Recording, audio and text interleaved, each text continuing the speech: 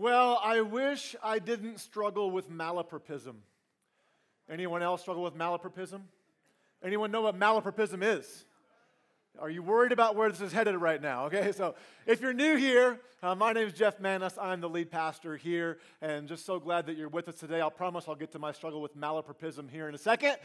Whether you're joining us here in the auditorium or on a video screen somewhere, for everyone, I am just so thankful that you are with us on this Mother's Day. Happy Mother's Day to all you moms. But every year I also like to pause and just say as well that I know Mother's Day is not always a celebration for people, that there are people who have lost a mother, or you've lost a child, or you're estranged from your children or your mom, and this is a day of mourning for some people as well. And I just want you to know that we remember that, and we're praying for you. We're standing with you as you walk through this Mother's Day in pain, perhaps. So I just wanted to make that known as well. Malapropism is not a sin or a sickness.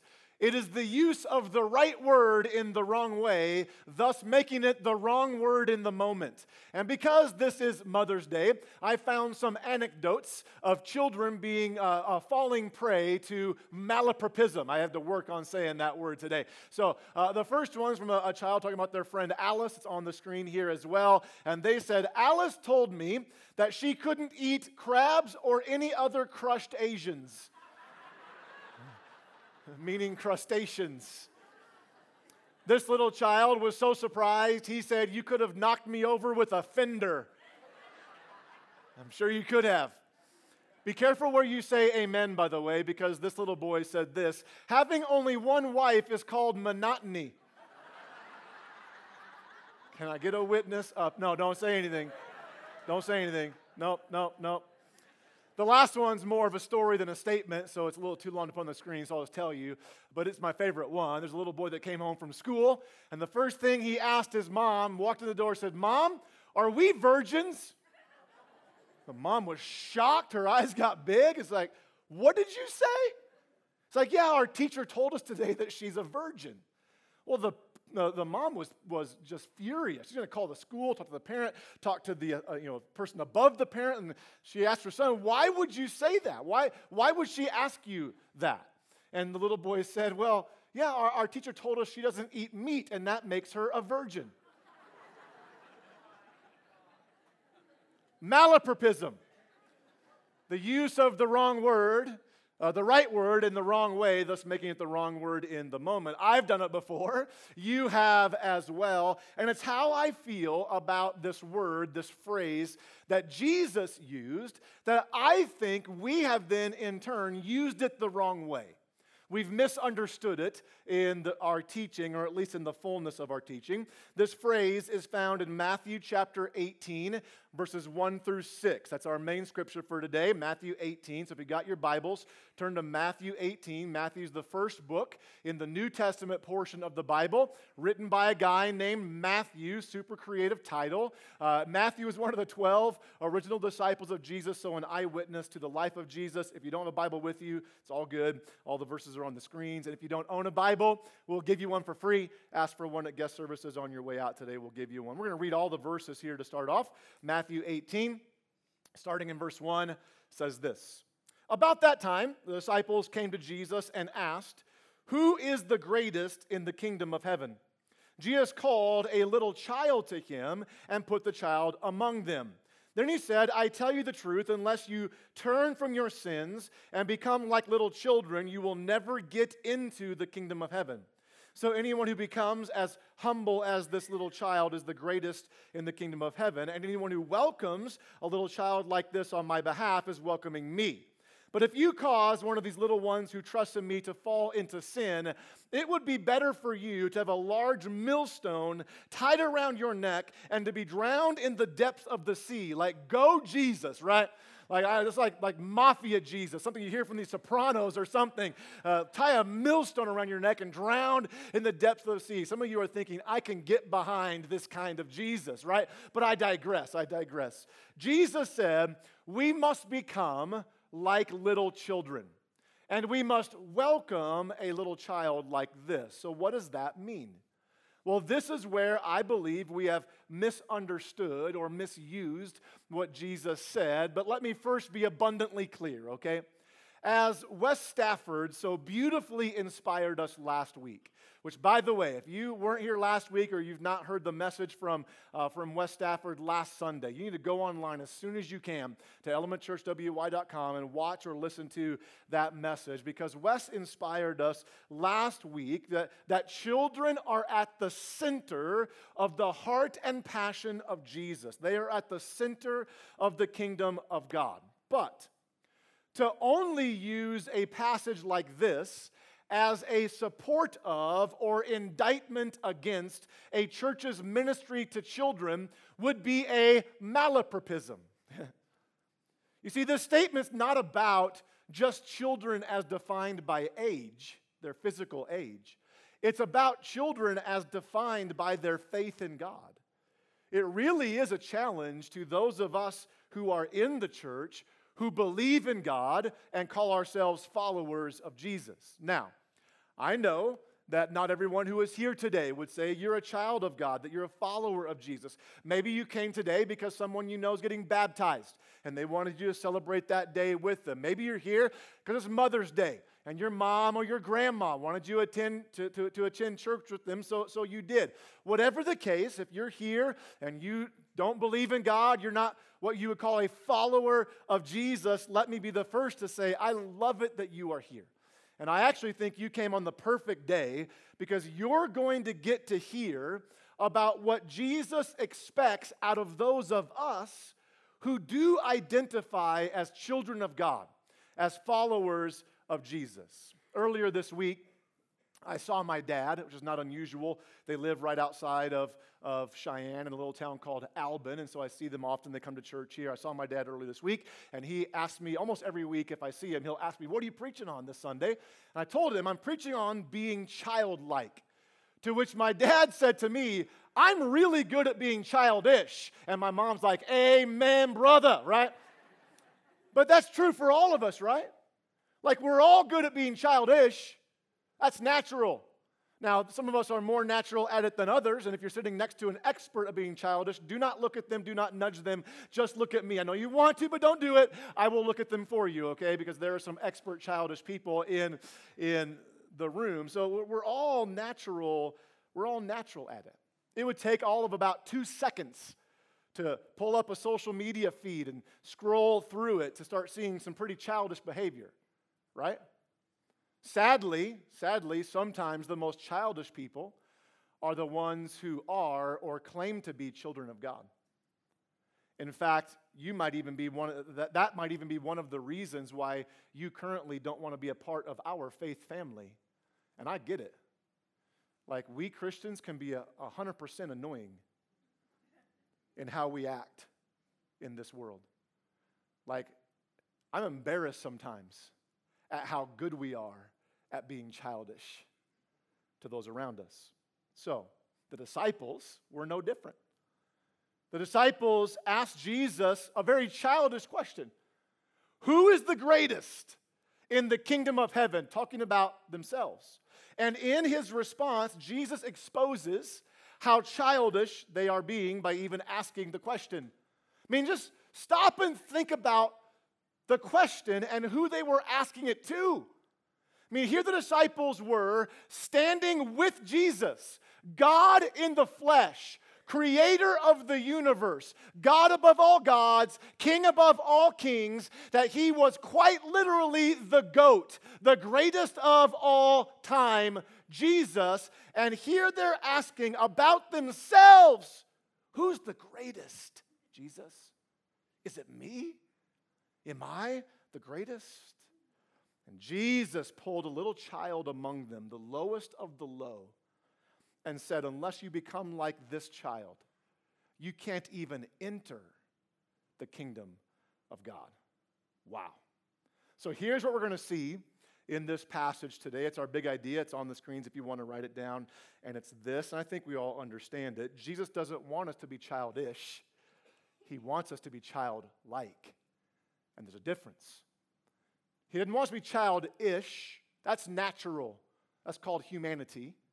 He wants us to be childlike. That's supernatural. That only Jesus can give me a childlike faith. So here's the big question then I think we have to ask, if we're supposed to be childlike, how should we act more like children? How should we act more like children? And there's lots of things we could talk about, but because I am godly, we have 3 today, and they all start with the same letter. Matthew 18, going back and reading verses 3 and 4, says this. Then Jesus said, I tell you the truth, unless you turn from your sins. And it's important to note, he's not just talking about all the do's and don'ts, the sins or the rules we'd normally point to, the 10 Commandment type stuff.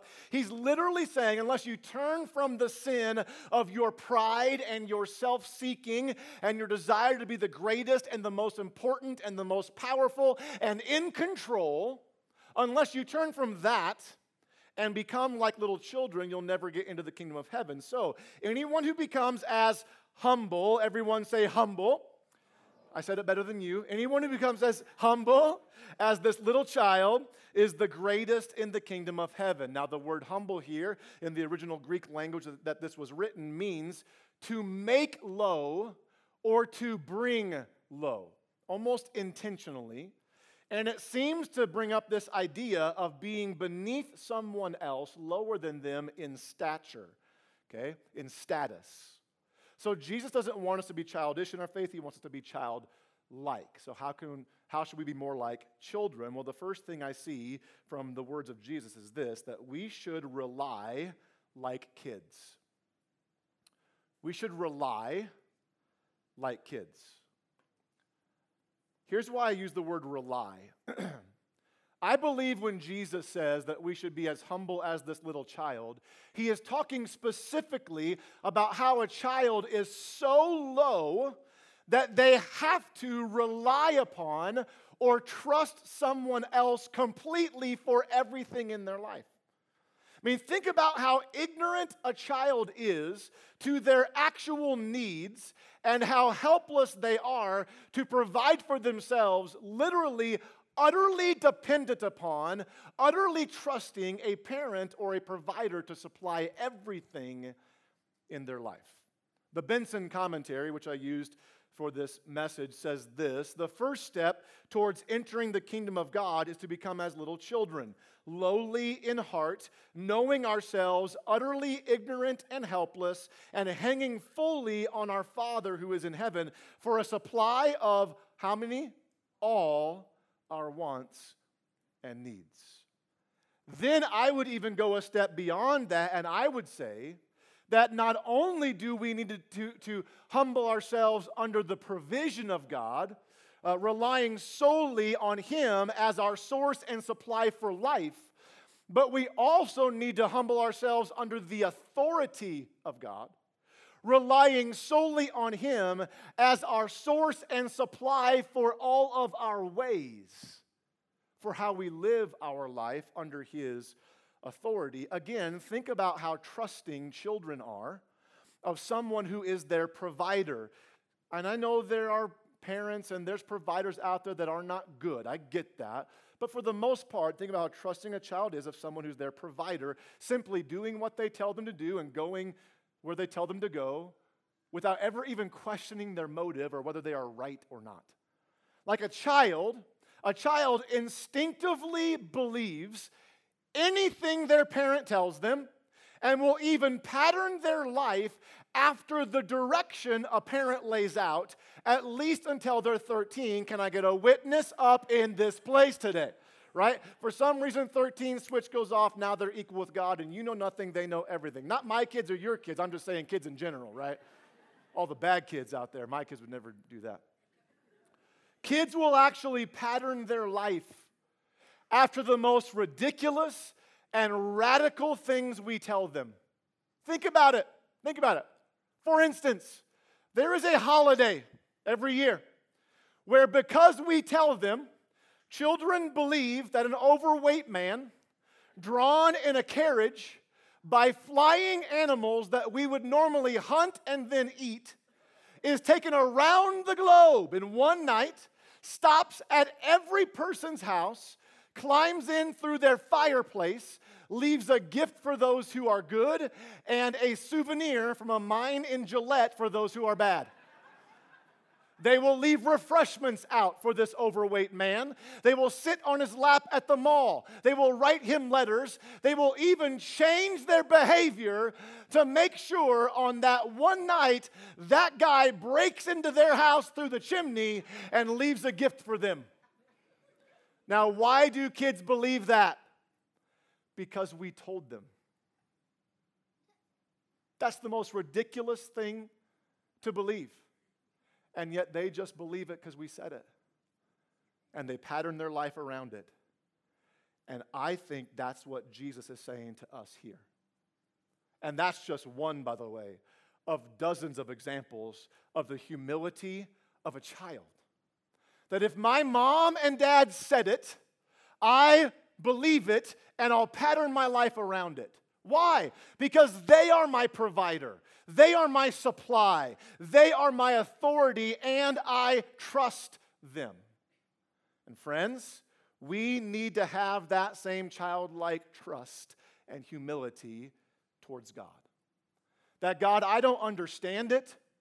A lot of times I don't like it, and sometimes I don't even agree with it, but I trust you.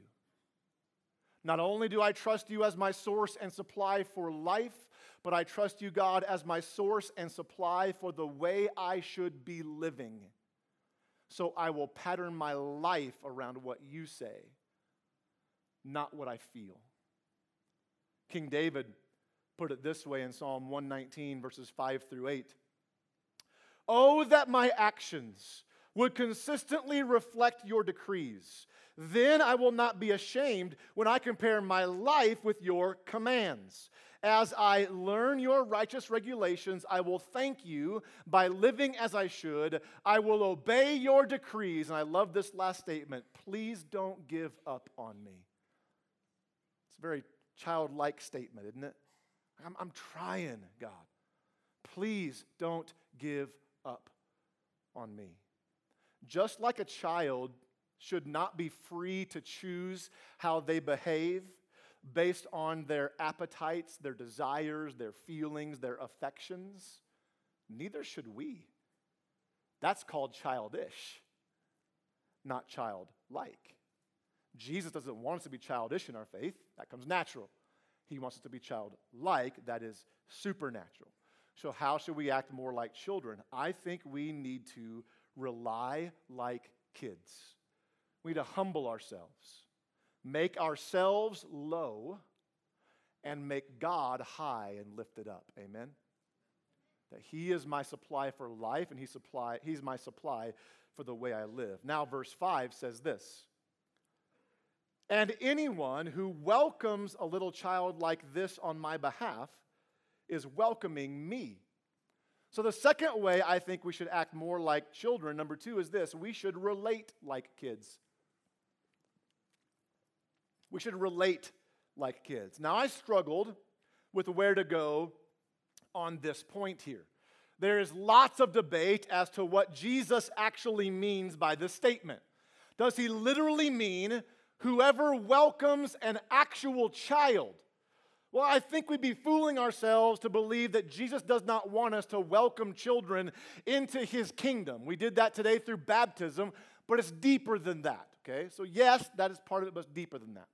Does He mean that we should welcome someone who has the humility, the spirit, the attitude of a child? Again, I think you'd be hard-pressed to convince me that Jesus does not want us to welcome those that come with a childlike faith into the kingdom of God, but it's deeper than that too. I believe Jesus is reaching beyond physical age and even beyond spiritual condition. And I think He's given us somewhat of a window into how we should just relate to humanity in general as followers of His. The social ladder in this culture would have had children at the very, very bottom of the ladder, if I understand what I heard earlier this week, actually from another sermon, that children were considered lower than slaves in this culture. Lowest of the low. So least important. So the children on the very bottom of the social ladder, Jesus pulls this child in and says, you got to welcome people like this child. But I think it's even more than just like this child. I think you should welcome people like this child welcomes people. Think about it. We could learn a lot from kids and how they relate to one another, especially how they relate to one another, how they relate to one another who are different than them. Now, I don't know at what age this happens, but for some reason, at some point, even as children, as minors, we become divided, even vicious towards people who are different than us. But up to a certain age, whatever age that is, kids don't relate to people based on any of that. They don't relate based upon differences. Like, I'm using the age of 4, but you put 10 4-year-olds in a room together, and they can be from all different sizes, colors, disabilities, backgrounds, nationalities, beliefs, whatever, and they simply just accept one another and welcome one another and relate to one another with this childlike love. And Jesus, I think, is saying when you live your life like that, when you treat other people like that, you are actually doing it to me. Then when you relate to someone else like a child relates to someone, you're relating to them like you're doing it to me. Like a child relates to people of all colors and sizes and beliefs and backgrounds, even as a child relates to other children of different behaviors. So you relate to people as well. That's how Jesus lived his life, right? Like Jesus reached out to, he hung out with those who were marginalized, the socially rejected, the racially different, the politically opposite, the religiously opposed, even among people whose behavior his very own word would say was unacceptable. That's who Jesus related to the most. In fact, I've said this numerous times, but I love this statement that the people who were least like Jesus liked Jesus the most. And the church should be challenged by that. Should be challenged by that. Now listen, I understand the fear, especially when it comes to matters of faith and belief and behavior, how people are living out their life. I know that many times in God's church, it is in our fear of abandoning the truth of God that we inadvertently stop showing the love of God to all people. But we need to understand that truth without love is no longer from God. And love without truth does not have the power of God. And we need both in the church. We need both. But the people who need God's truth the most will never be open to it unless we show them his love first. So anyone who welcomes a little child like this is welcoming me. Anyone who welcomes the least, the marginalized, the rejected, the politically opposite, the religiously opposed, those with behavior that we would call unacceptable, anyone who welcomes them is welcoming me. Jesus doesn't want us to be childish in our faith. That's divisive, dividing by our differences. He wants us to be childlike, welcoming every person for who they are so that God can lead them to where they need to be. We so often want to be God and get them where they need to be first, right? Our job's to love and let God lead them to where they need to be. Yes, he might use us in that process. That's a sermon for another day. How should we act more like children? We should rely like kids. We should relate like kids. But let me tell you, when you start relying solely on God and you start relating to everyone like Jesus related to us, that requires risk. It's the third thing. We got to be more like children. Number 3 is this. We need to risk like kids. We need to risk like kids. This last one, forgive me, but this is not straight from the text. This is just another way that children act that I think we should be more like kids. So this is not from the text. Jesus did not necessarily say this, but I think you can make a case for it from the life of Jesus himself. That kids take risks, right? They're risk takers, just naturally. If you have kids, you know this. They will climb on anything and jump from anywhere. They will touch things we'd never touch. They talk to people they don't know. They put their heads in places that don't belong, and we have pictures to prove it, right? I got a picture of my daughter Mariah with her head in a place. Just kidding, Mariah. She panicked over here. And because kids are risky and they live their lives with reckless abandon, there's two words that quickly enter a parent's vocabulary that I believe has crept into our faith as well. And those two words are this: be careful. Be careful. They're getting on their bike. Be careful. They're going across the street. Be careful. They get on the slide. Be careful. They get in a bouncy house where literally nothing bad can happen. It's soft. Be careful. And I actually believe in a desire a good desire to protect our children's physical safety. We end up raising adults who are afraid to risk their faith spiritually. The phrase, be careful and stay safe, become a mantra for our faith. And church, I don't know what risks we need to take. I'm asking God that myself. I don't know what risks collectively or individually we need to take, but I believe it's time for us to take some risks.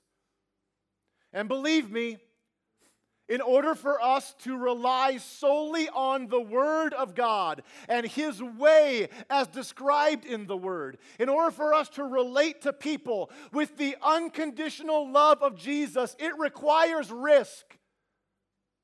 You will risk your reputation when you give your all to Jesus.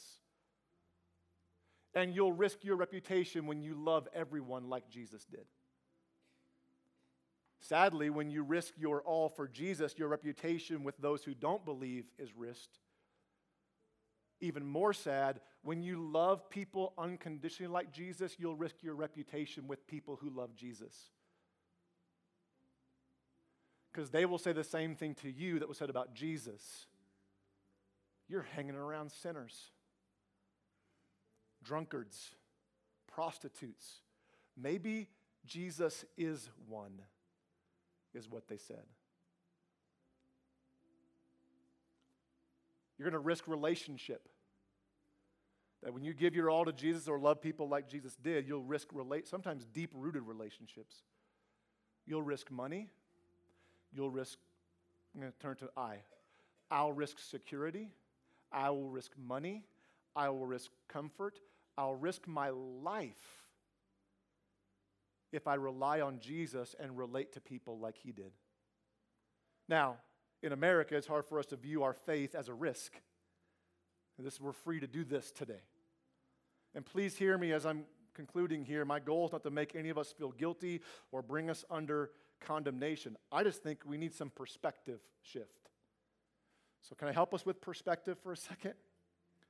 A month ago, I opened up my Voice of the Martyrs app, which provides a daily reminder to pray for specific people, groups of people, typically countries, that live under persecution for their faith.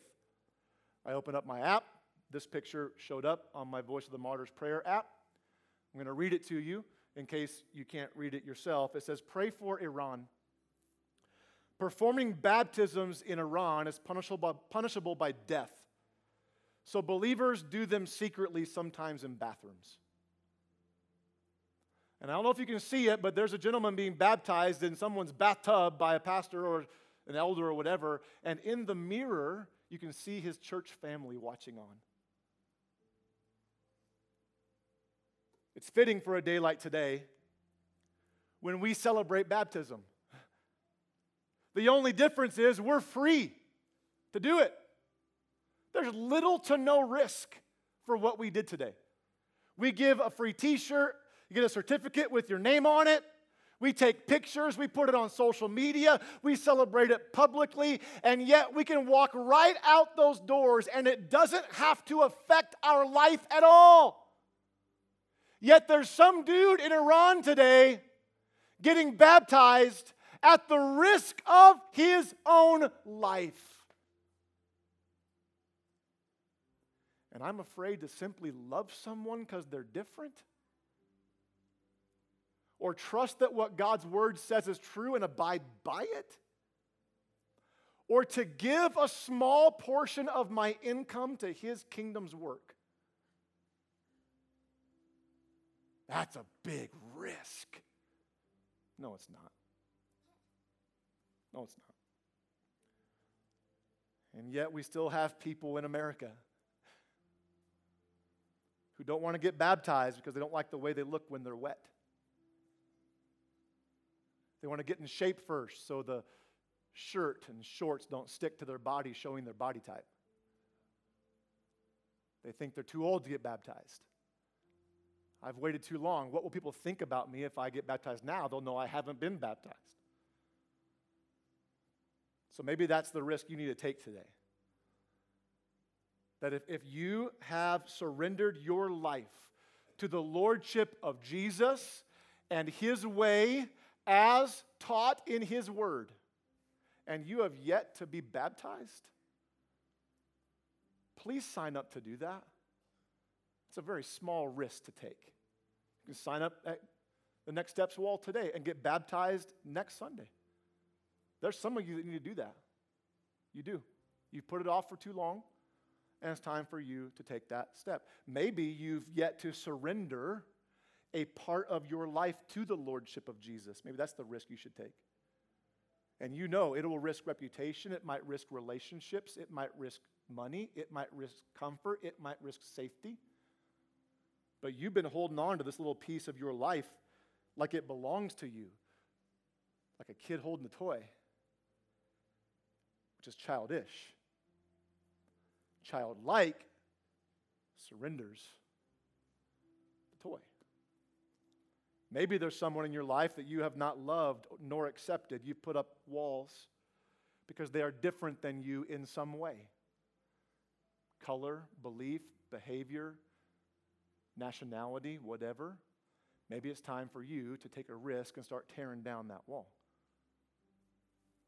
Maybe you're living a life where you're not being generous, and it's time to start giving financially to the work of God. Maybe you give to God, but it's kind of out of your leftovers, and it's time for you to move from tipping God to being a tither for God. Honoring him with the very first 10% of what he has blessed you with, the principle of the tithe. It's all through Scripture. I don't know what it is, but for me, for you, for all of us, there is something that we've got to risk in our faith. Maybe your risk is simply to put your faith in God through Jesus. Because make no mistake about it, if you were the only person on the planet, Jesus still would have died for you. He loves you that much. That Jesus, God in the flesh, came as one of us. He died because of us. He rose victorious so that any one of us could put our faith in him, be forgiven of our sins, given a new life today, and eternal life forever with him in heaven. And for somebody, that's your step of risk and faith to take. I'm not going to give a salvation response right now because I want to leave a little bit of risk involved. But if that's you, I want you to come tell me. That's me. I want to put my faith in Jesus. I'll be in the lobby after the service. Find me. Find one of our prayer team members at the purple tent in the back. Find one of our volunteers and tell them it's a risk. I want to put my faith in Jesus. I love you guys. Thanks for letting me deliver God's word to you today. Let me pray for you, and then if you just remain still, got a few closing things. God, thanks so much for being a great God. We love you, Lord. We thank you that you give us the path to walk, a childlike faith. Lord, help me, help our church rely on you. Help us relate to other people like children do. And Lord, I pray we be risk takers in the kingdom of God. We love you and give you praise in Jesus' name. Amen. If you do need prayer for something, please stop by the purple tent in the back. There's members of a prayer team. Pray for anything going on. If you're new, please stop by the living room before you go. That would be awesome. And other than that, have an awesome week. I love you all. You are dismissed.